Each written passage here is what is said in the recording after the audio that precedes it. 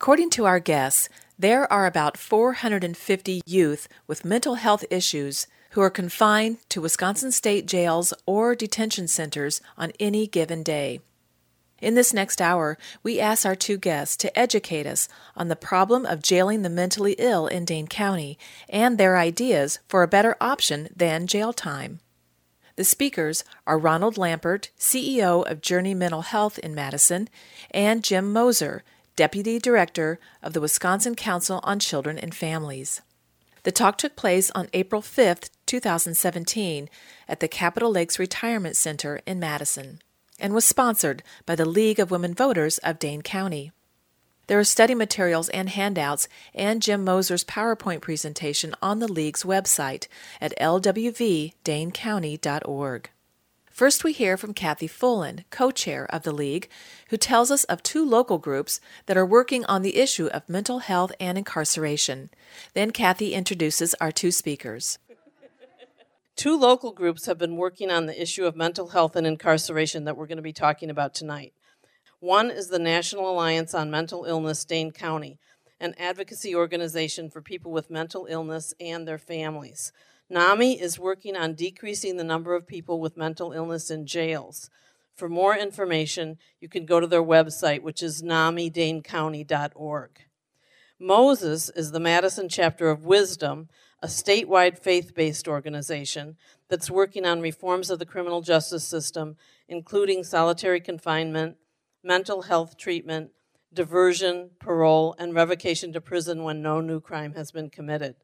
Moses has also been very active in the debate about replacing the Dane County Jail.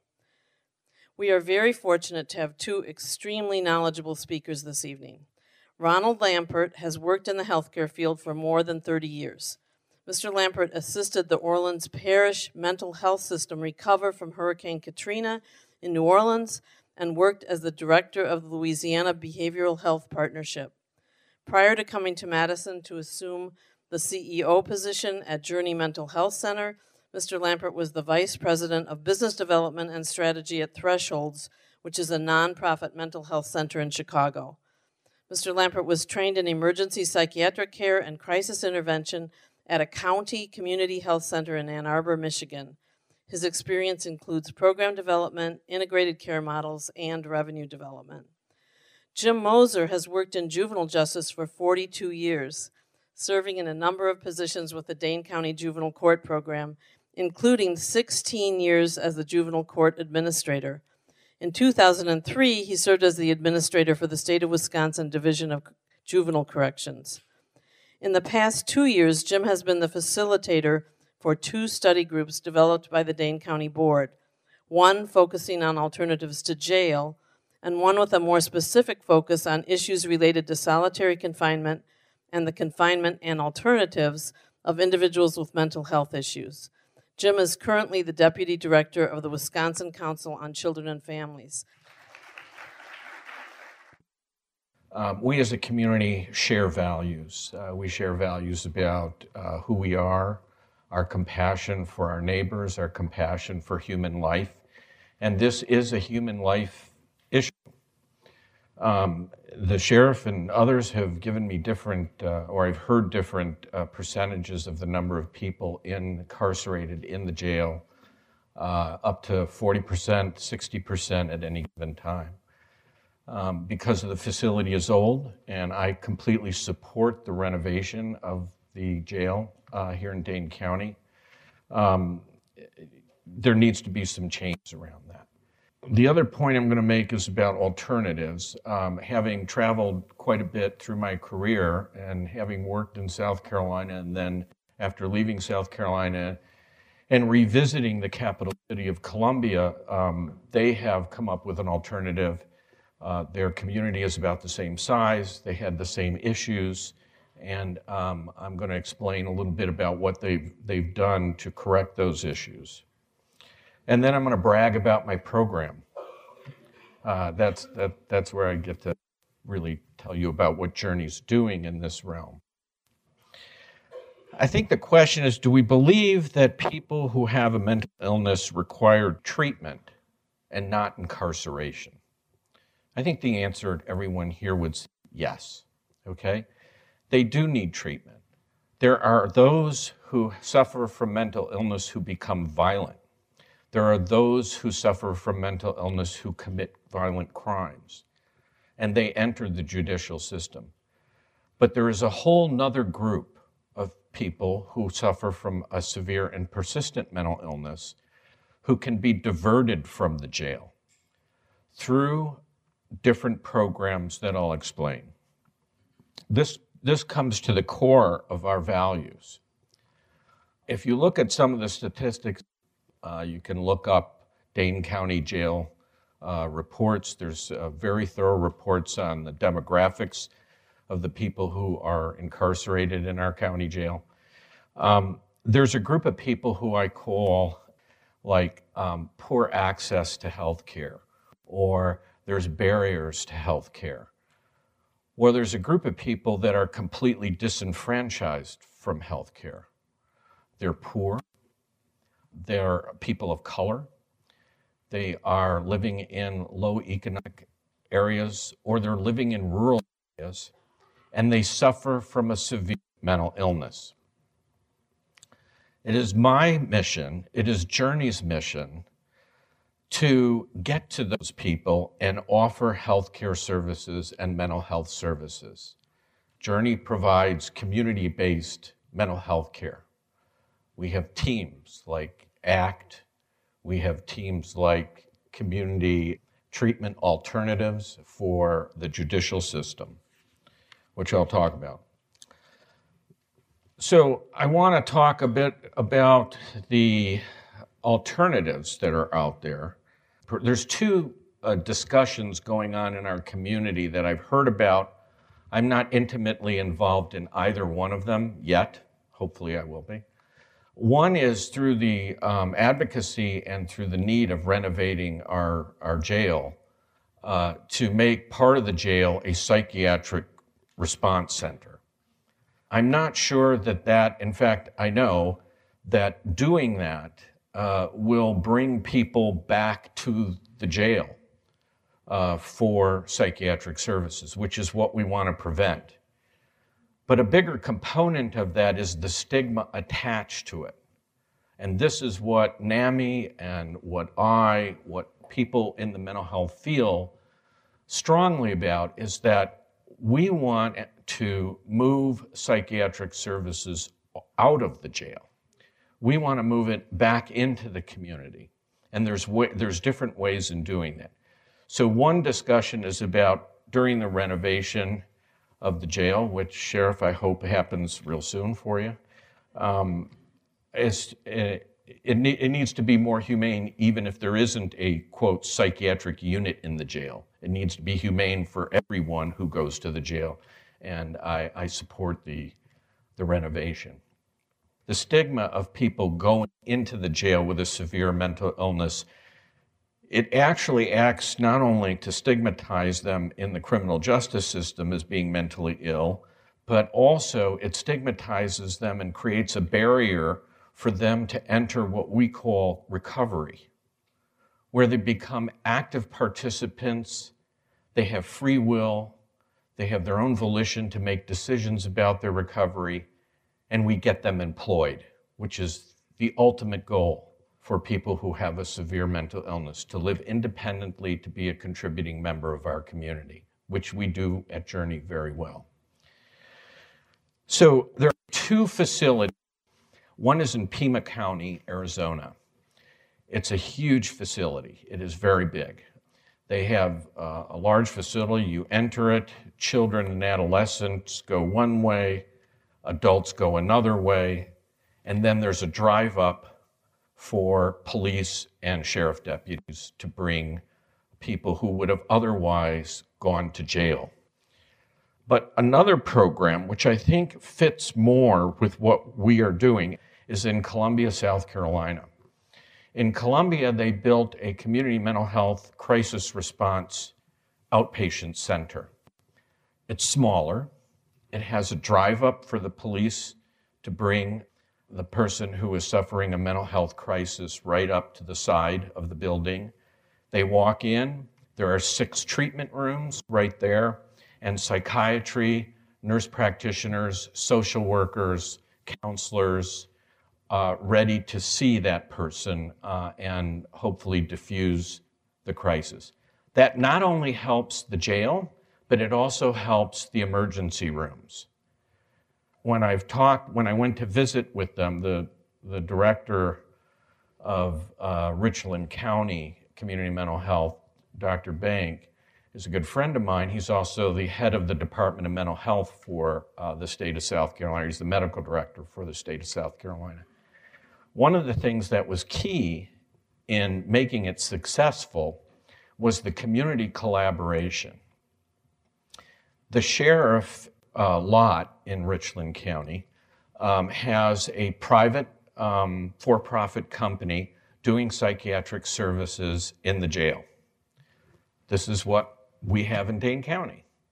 The Community Mental Health Center collaborates very well and closely with that group to, when people are incarcerated, they're transitioned back into the community through what we call the crisis or the community treatment program at Journey, which I'll talk about in a minute.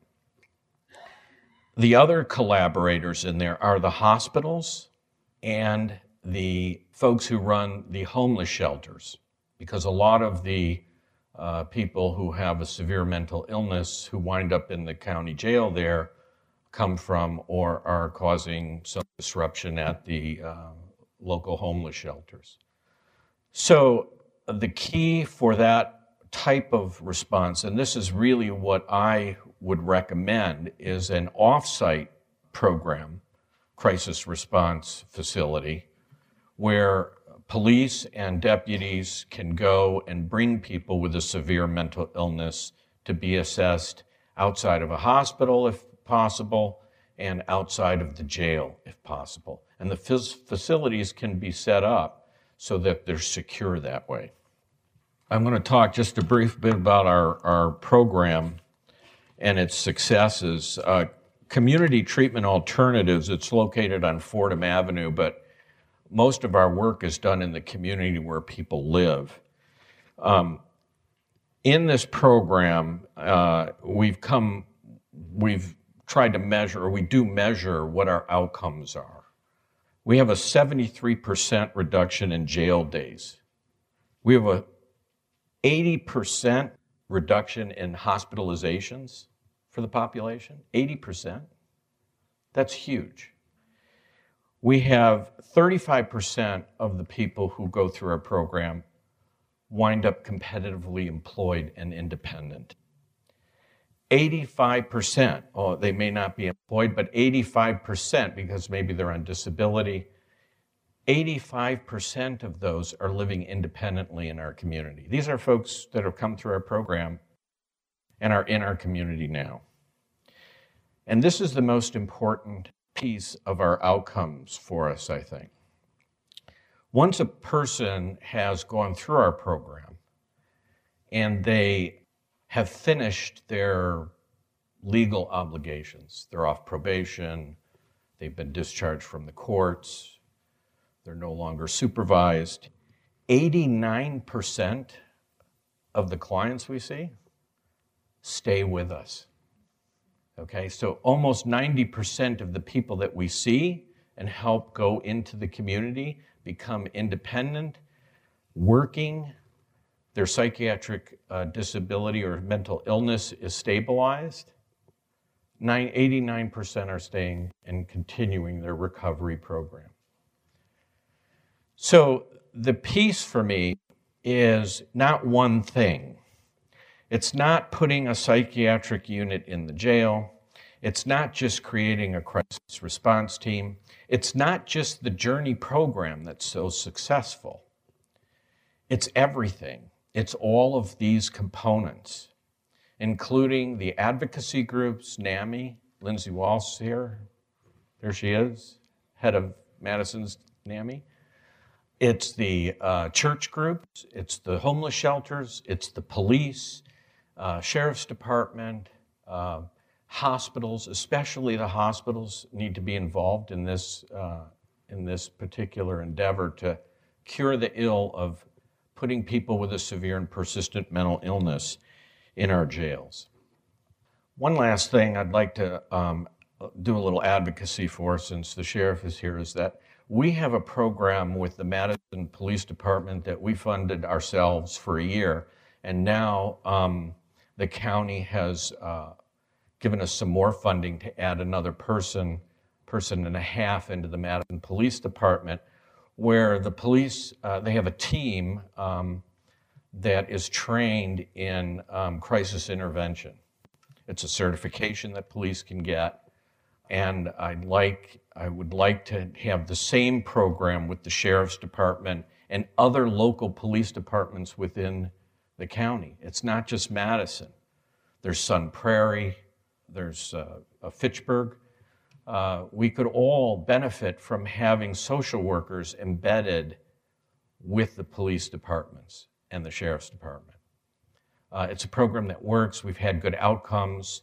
Our social worker that's been embedded for a year with the Madison Police Department has shown great results in diverting people away from the criminal justice system and getting them into the help that they need for their mental illness. With that, I will close and let my colleague take over. You're listening to Jailing the Mentally Ill with speakers Ronald Lampert, CEO and President of Journey Mental Health Services in Madison, and Jim Moeser, Deputy Director of Wisconsin Council on Children and Families. What I know is there's too many individuals with mental health issues in jails, in our prisons, in many other places in our community that are not supportive, are not helping them in any fashion and do the kinds of transition independence and hopefully support their independence the way we would want. We know that many individuals with mental health issues have additional collateral issues, whether it's substance abuse, unemployment, all the other kinds of things that can go with that. That Dane County, and this goes back, so I started working in Dane County in 1974. And again, most of my work has been in the juvenile justice world. So I'm less familiar with the adult side, but I know for many years Dane County had been sort of a leader on mental health and community mental health. And I'm not so sure we've kept pace and kept up with that. I'm not being critical, it's just part of it I don't know, and part of it I know is that when I hear things like what's done in Columbia, South Carolina, or other parts of the country that have continued to move forward, I'm not so sure we haven't plateaued and slipped back in some ways. I also know we need to do a lot more to engage the notion of authentic voices. Individuals and families and caretakers of individuals who have mental health issues need to be at the table and all the tables when some of these decisions and discussions are happening. So without that voice, I know for me it's easy for us, for the professional world, to sort of think we know what everybody needs, but boy, when you really hear it directly, it sometimes puts us back on the right track to hear from individuals who are really deeply affected. The other part of the group that I worked on in particular was around solitary confinement, and certainly you've been seeing more and more concern and consensus around the impact of solitary confinement, not only for individuals with mental health issues, but that certainly exacerbates those problems. So it's an issue for other inmates as well. I don't consider myself, I don't work and didn't work day to day in sort of the mental health world. Again, I had the opportunity to facilitate some things, and I learned a lot from the folks in Moses and NAMI, and it was great to have them involved in the work that we did. Folks like Ron and his staff are much more intimately involved day to day on what's happening, and many of you, I'm sure, know a lot more about it than I do. Since again, I don't work on it day to day, I don't keep up with it as much, certainly as Ron does, and many of you as well. We don't know what the impact of state and federal policies are going to be, whether it's around funding or access to services or Medicaid or all the kinds of decisions that are going to be made going forward that are going to have some impact on the lives of many in our community, not only individuals with mental health issues, but everyone. We have seen some, positive signs in the governor's budget around mental health supports and services, but I think we have a long way to go and sort of an uncertain future. about how that's all going to happen. And I don't know what's going to happen with the jail. No one does. But certainly it's in our world now, and we're going to be continuing to face that issue here in Dane County going forward. So in May of 2015, the county board adopted a resolution that created a number of work groups. The one in particular that I was able to work with and learn from was the group on mental health, solitary confinement, and incarceration, which I thought was a fairly broad topic. So I thought, well, can I be in the length of stay one or the other one? Because they seemed a little more discreet. So this got pretty broad, but again, with the help of folks in the community, I think came out with some things that made sense to the board, and I know the board has invested in some of those things along the way. We met a bunch over the summer of 15, came back with some recommendations. We were charged to come back with some that cost money and some that didn't cost money. So it was kind of an interesting task going forward. So I think about this stuff in a way, not as much on a day-to-day basis, but from a system point of view. And you kind of even heard it in what Ron alluded to in terms of sort of, A, B, C, well, it's really all of the above kind of approach. So thinking about what are the kinds of systemic things we need to think about when a framework for thinking about services for individuals with mental health issues.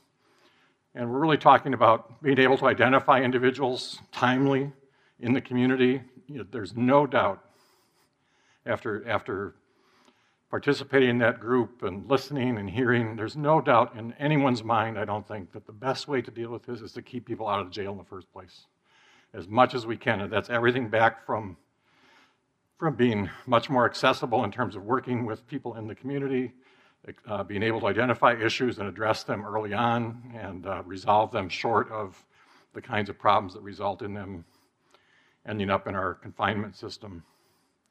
Diversion, certainly talk about.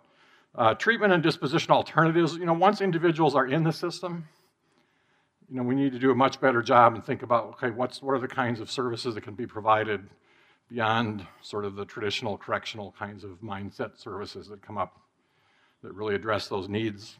And collaboration, Ron alluded to that as well.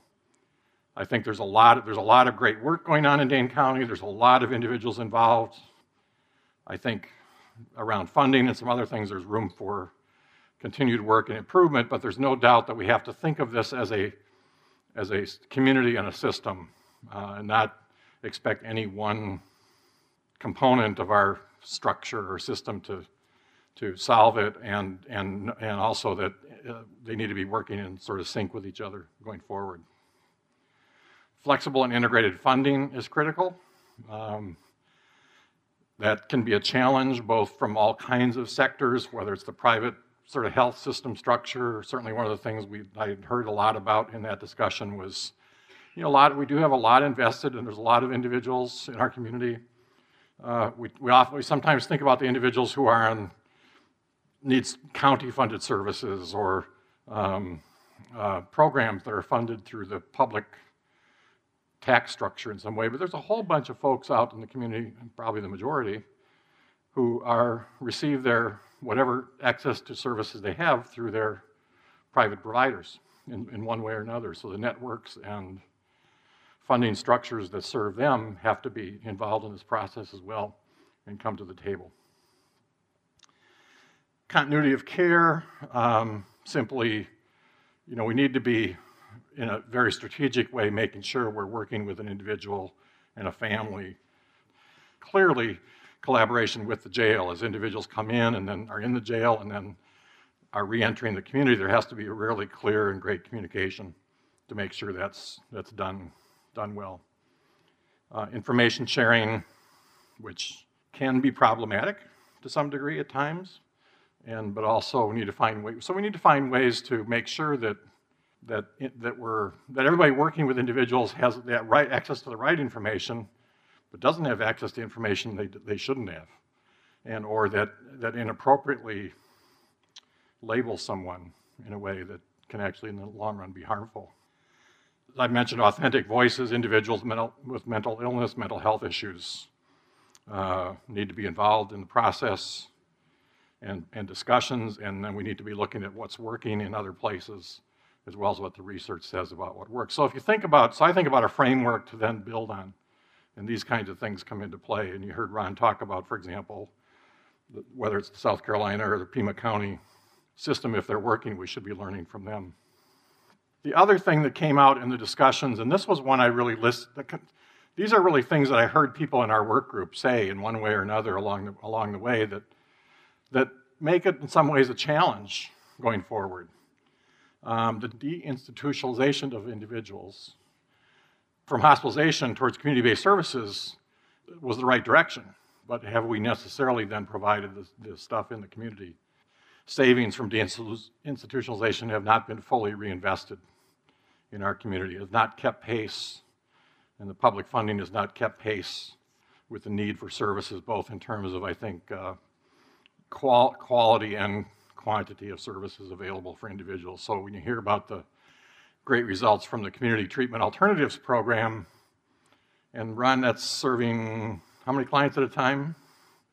Yeah, so they add 15 slots this year, but it's nowhere near probably, I'm sure, what is necessary to really meet the need and demand. You're listening to Jailing the Mentally Ill with speakers Ronald Lampert, CEO and President of Journey Mental Health Services in Madison, and Jim Moeser, Deputy Director of Wisconsin Council on Children and Families. Another charge to our work group, and really to all the work groups in 2015, was around equity and understanding that we have significant disparities in who's in the jail, racial equity in particular, and trying to discuss for sure, are there aspects to what we do and how we go forward that can promote greater equity and reduce disparities. And so oftentimes, and this again came out of the work group, some of the more traditional services may not be viewed as being culturally relevant to individuals who have mental health concerns and families. We need to find ways to get out in the community more through case management and outreach to, and from a culturally competent perspective, reach out more. You know, we all face the issue of public perceptions. We talked about health. You know, how do people view mental health issues and mental health wellness? So that's true of really kind of the whole community. So then the question is, so how does this translate into where we're at in the jail, and what are some of the other challenges that are operating within the jail or confinement system? And, you know, currently there's limited options for housing individuals with mental health issues in the right way. Certainly in the old, I'll call it now the ancient jail, and was not necessarily the new jail either anymore. Of course, I think of it as still the new jail, but that's how it shows up. Time flies. It's what, 94? So almost 25 years we're coming up on. And jail structures many years ago were certainly designed in ways that were not great for supervision of any inmates, let alone individuals with mental health issues. So it's clearly an issue that has to be resolved and worked on. Staff and individuals working in the jail, and I know this is something the sheriff and his staff are working on and concerned about, are really being able to get training into the individuals who are interacting with inmates in a way, recognizes the trauma and issues they're facing, and then responds to them appropriately and reduces some of the negative things that can happen in a facility when not dealt with correctly. Staff diversity came up certainly as an issue, again, around issues of thinking about culture and equity. And programming space. I mean, I think even the new jail has struggles with sort of legit, programming space and capacity to work with all individuals, but including those with individuals with mental health issues. So I'm used to working in a juvenile area system where that's really a primary aspect of good construction of a facility. I don't think that was always the case as people thought about building adult jails. As we think about what's the percentage of individuals in confinement with mental health issues, I would tell you in the juvenile world, we're talking about overall way less numbers, but the percentages are equally of concern, if not even more concerning. So on a given day in Wisconsin, there's about 400 youth confined, maybe 450 confined. About half of those are in the state juvenile correctional institution, and about half are in the 12 or 13 detention centers around the state that are designed more for short-term confinement pending court and that kind of thing, as compared to, for example, 22,000 inmates in prison daily today in the jail. Yeah, so 780. So you can see the volume is considerably lower, but the percentage of kids who have mental health issues that are in one form of confinement, whether it's the short-term local places or especially in the correctional facility, again, can be as high as 50, 60, 70%.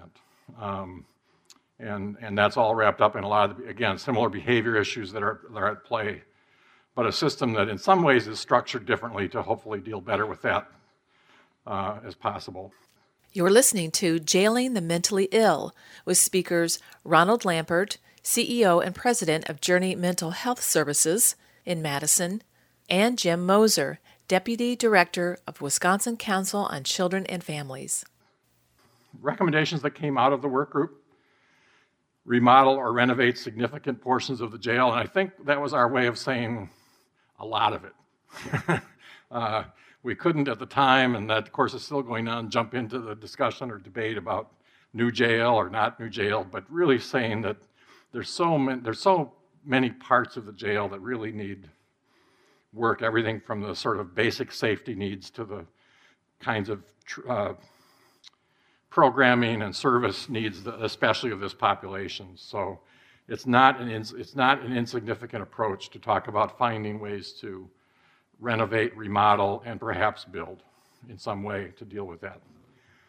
We did talk about a crisis assessment and resource center, possibly including some short-term residential capacity. And Ron, the Columbia, I assume there was residential capacity? They had some beds that they could stay and treat the person with for 24, 48 hours and stabilize them. Right, so some capacity to have someone stay for 24, 48, 72 hours, for example. Again, a resource for law enforcement to take someone rather than being faced with the choice of jail or trying to get them, in our case, up to Winnebago. Significant challenge for our state for law enforcement. Mobile crisis response teams and increasing, Ron touched on that a little bit with the partnership with Madison Police, also the other services that are provided through Journey, of going out into the community and being able to respond to crises as they occur. I've worked with a program, Wraparound Milwaukee, which has a mobile urgent treatment team, which has had significant success in the community. The unfortunate acronym for that is MUT. But they've been really successful at addressing all kinds of issues in the community and sort of increasing both their reach in terms of not waiting till things get so bad.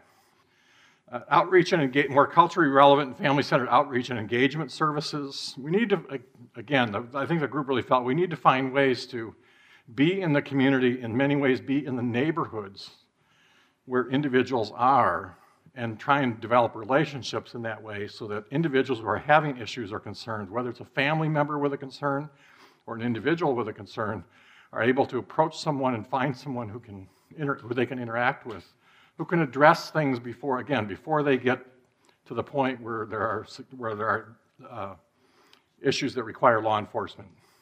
So in Dane, for example, and a lot of our discussion, some of the discussion was around the Joining Forces for Families model in Dane and the sort of the social work child welfare side, where we have 18 or so Joining Forces for Family sites out in the community, sort of neighborhood social workers who are able to interact with individuals in the community. And is there some way to use that model or build on that?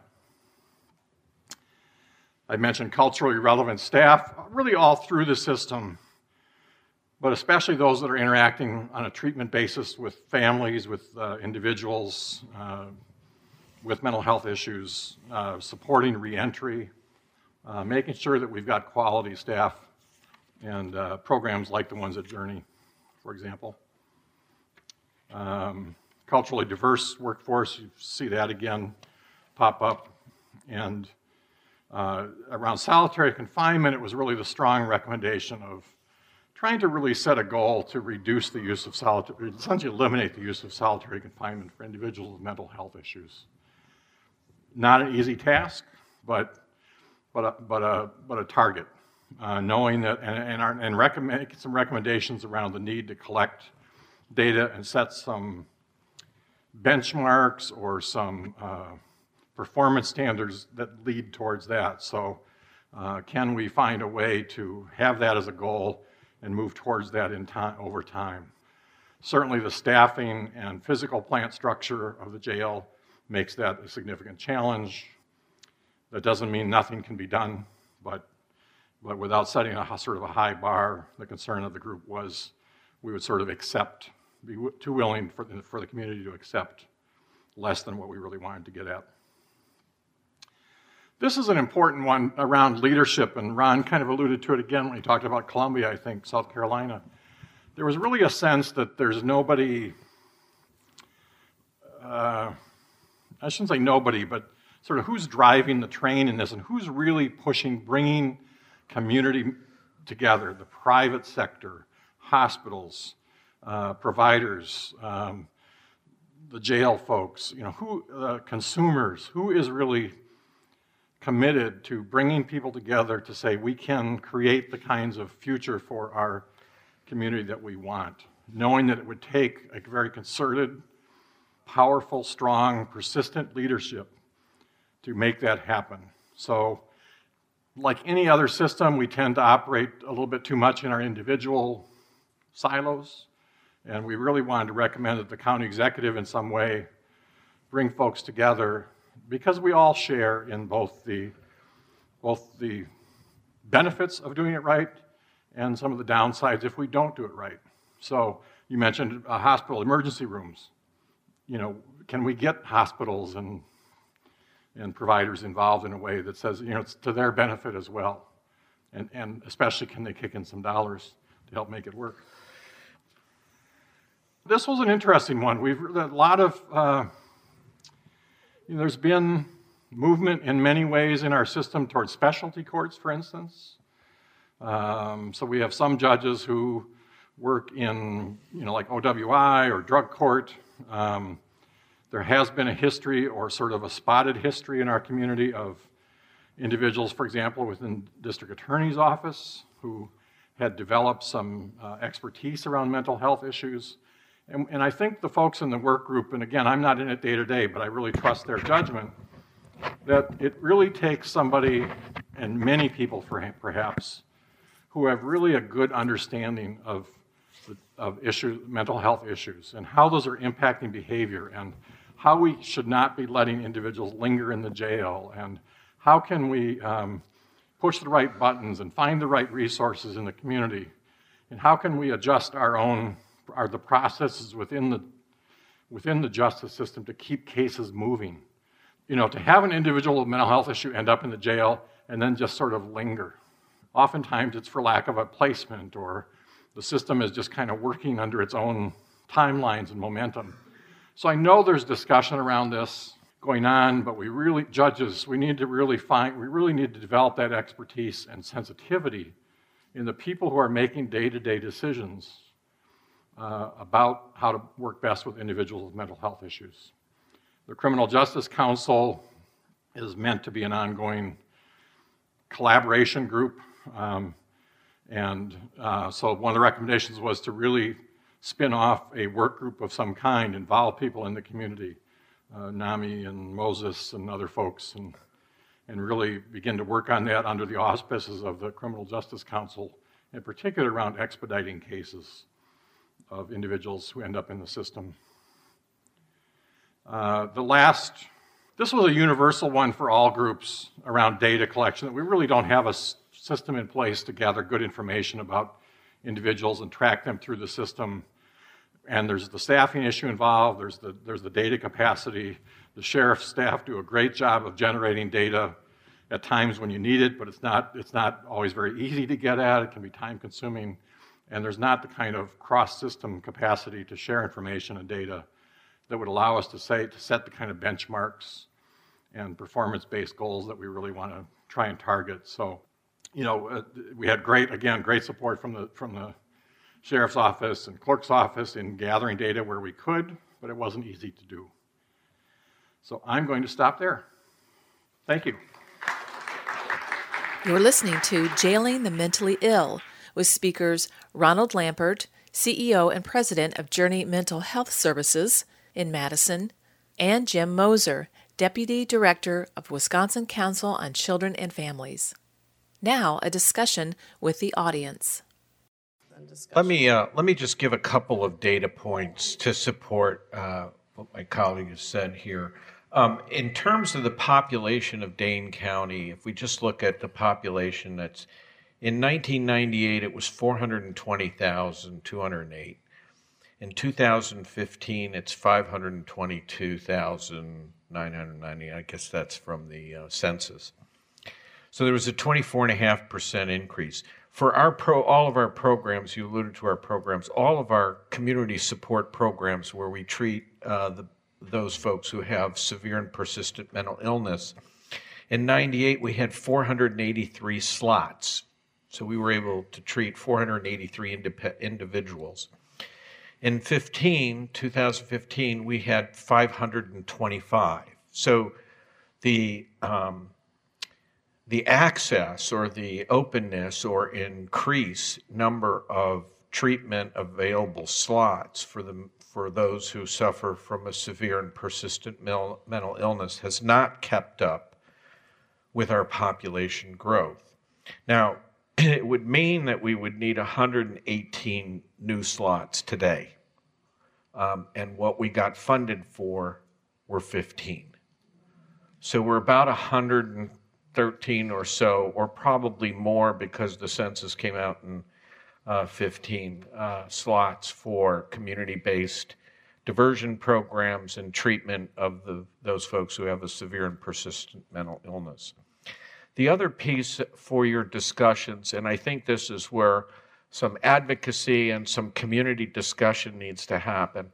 I have all through my career been an advocate for healthcare dollars staying within healthcare so that we can reinvest in prevention programs, response programs, and crisis intervention programs, especially for those that I described earlier as the most disenfranchised from our healthcare system. Not poor access, not barriers to access, no access. So every year for about the last 12 to 15 years, there has been a budgetary surplus within Dane County in human services to the tune of about $6 million a year, okay? Every year for the last 12 to 15 years, that $6 million has not been redirected to investing in our healthcare delivery system, the treatment of mental illness, and the treatment of addictions. That $6 million has been put into the general fund. So we have about, and this is from County Board Supervisor Heidi Wegelneider, more than $60 million has been returned to human services to the general fund over the last 12 to 15 years. So that money could be reinvested in mental health services to help our sheriff, to help our police department, to help our community mental health centers, to help develop more addiction treatment services, which is, as we know, an epidemic proportions. So there's an issue that needs to be brought up. We can talk about collaboration. We can talk about new programs. We can talk about the needs. We're 113 slots short, according to our population, for community support programming.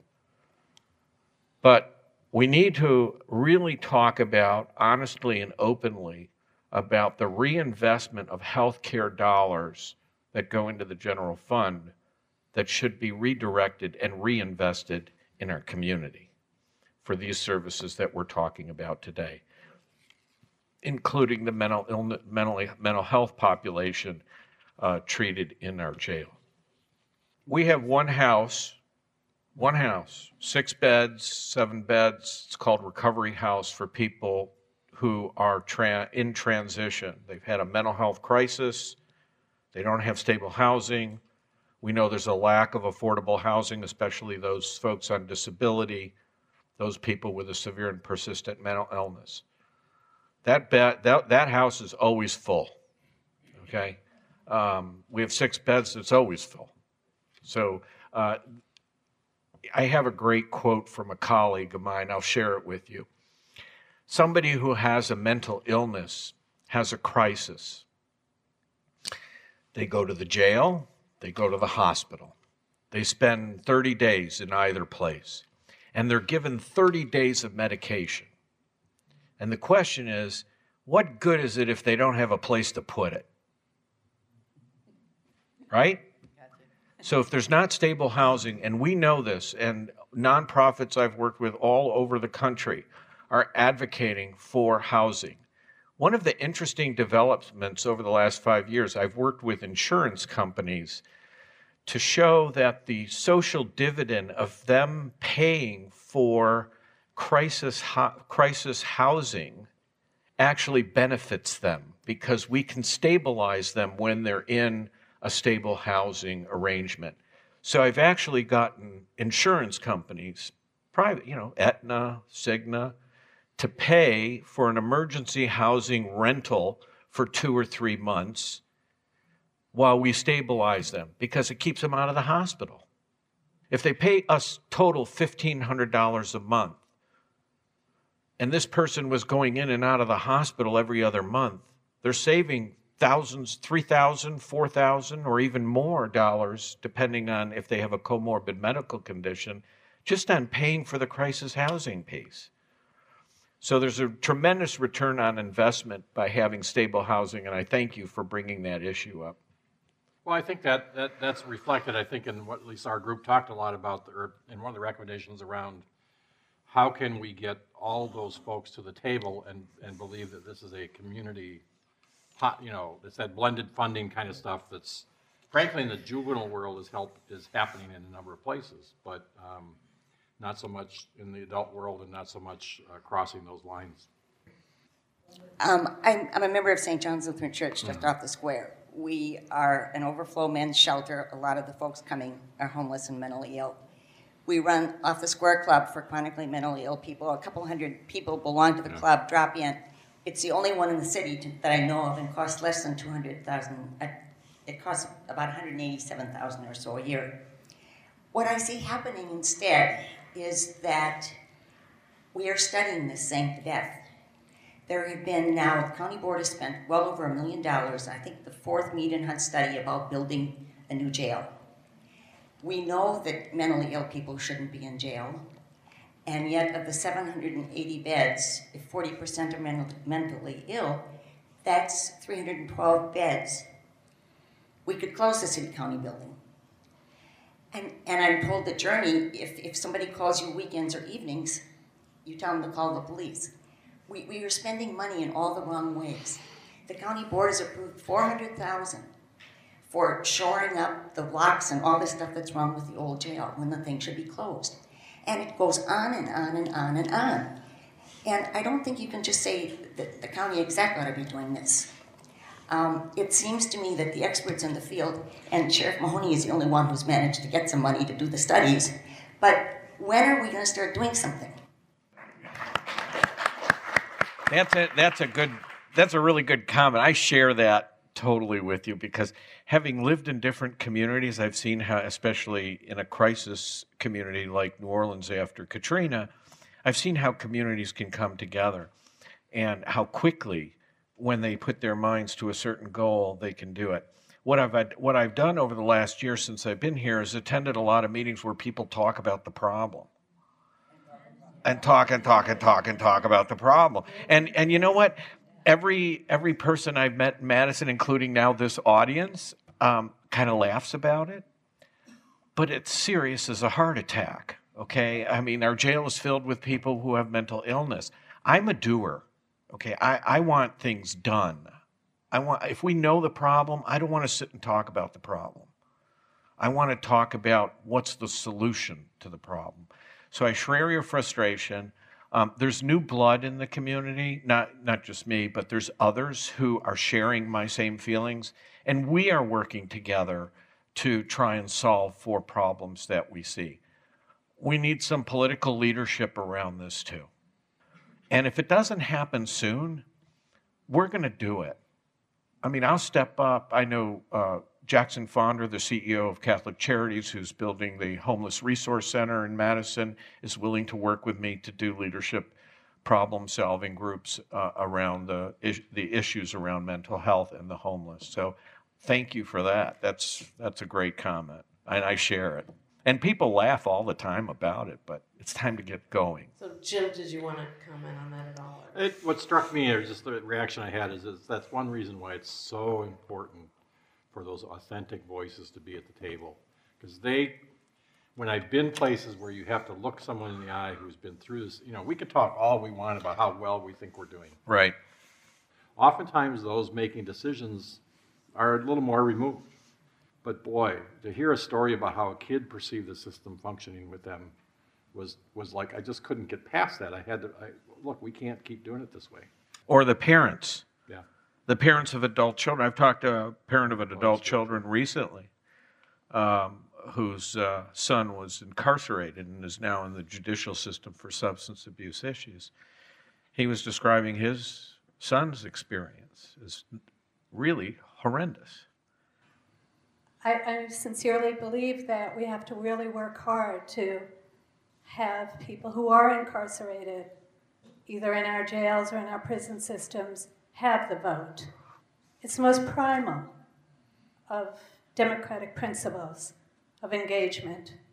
And Loretta Lynch, our former Attorney General, and others have concluded that it is really good for people who are incarcerated to partake in the election process, because it helps integrate them into the society at large. So I do hope that the League of Women Voters and other community groups will work on getting those voting rights to people who are in jail. After committing a serious crime, who determines that the defendant having mental health problem should avail that person to be placed in a mental health program? We work collaboratively with the DA's office on a few projects around domestic violence, I think, and some others. And then it's ultimately, if they're in the system, it's up to the judge to decide, based on recommendations, maybe assessments that Journey has done. The person who's committed the crime and has a mental illness, of course, their desire to enter into mental health services and recovery. I'm Nancy Abraham. I'm one of the founders of the local, the state, and the national alliances on mental illness. So just a few comments and a little bit of very brief history. I too agree that we have not kept up with the population growth in Dane County. That has been an issue. It's been an issue among people in NAMI, Dane County. It's been an issue among other people. I think what we need to keep in mind, and it's hard to educate the public, is that people with the brain disorders of serious and persistent mental illness are not necessarily cured. Recovery, yes, if we have appropriate programs. So it means that people, including my own son, have been in treatment, but also in recovery, but in treatment for 43 years. And at this point, he's outlived the average age for people with schizophrenia by 9 years. People tend to die on average by age 52 with the serious mental illnesses. And this is because of lack of care and treatment in many arenas of health and not having appropriate housing. So we need to keep in mind that more people keep entering the stream because each of us has a brain and we don't know whose brain is going to become ill and disordered. So we have to plan for people long-term in continuity of care in programs that not only are appropriate and well run, but we also need to talk about evidence-based programs. And the ACT programs are evidence-based, and we need more of those in Dane County. We have PACT, the original, and then we have the CTAs. Right. And we have the community support programs. Right. So, in the best of all worlds, no one with a mental illness should ever be in jail or prison. No one. And if we have appropriate care at the beginning, if we have the quote-unquote slots we need, then we're not going to have people in jails and prisons. So this is the bottom line. And it is true. We have not put the dollars in to community treatment programs to the extent that we need to when deinstitutionalization occurred. And it needed to occur. We needed to have people back in the community. So I'm just sort of saying we need to keep going. Thank you very much for that. And there's a new program that Journey is pioneering in Wisconsin. It's called First Episode. This is new. It's evidence-based. On the flip side of your son are newly diagnosed youth, usually young adults, who have been diagnosed with a severe and persistent mental illness. I'll give you an anecdotal story because I always find it important to be able to tell a story. And I have many stories about how community-based programming, ACT teams, and now what I'm describing as First Episode program, we call it PROPS at Journey. We had one of our first consumers that came to Journey in this program was on a football scholarship, full football scholarship to the University of Wisconsin. And like this brain disorder happens, he suddenly had a psychotic episode.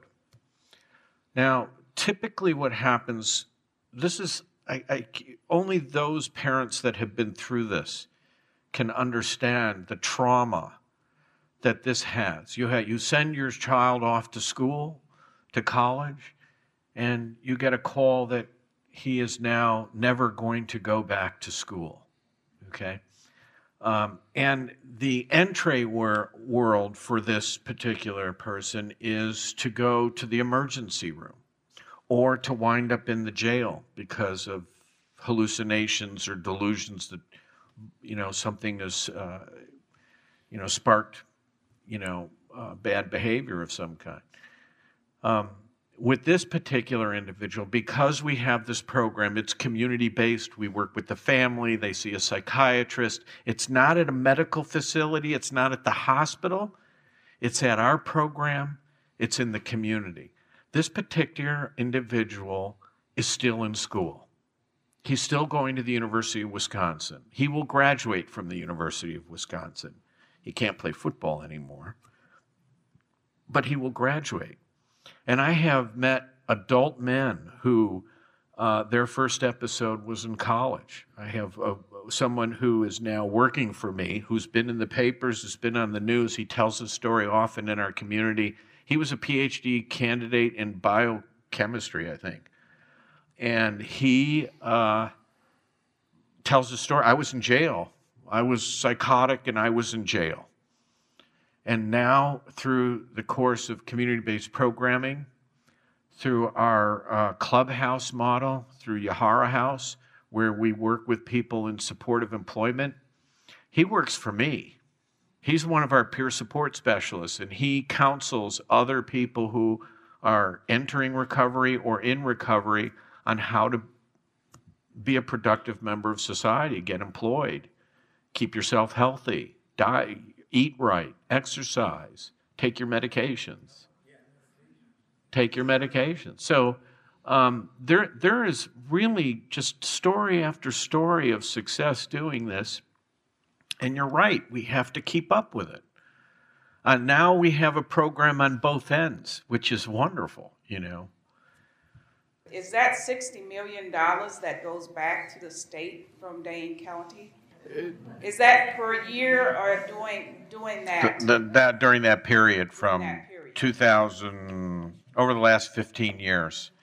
This past year, so the number that's sticking in my head all day, every day, is $6.2 million. And every day I think about what we could have done as a community in terms of eliminating the stigma of mental illness, improving access to people who have severe mental illness, expanding our services into communities and what I call in vivo, in the blood of the community, putting more of our services in different areas. Sun Prairie needs our services.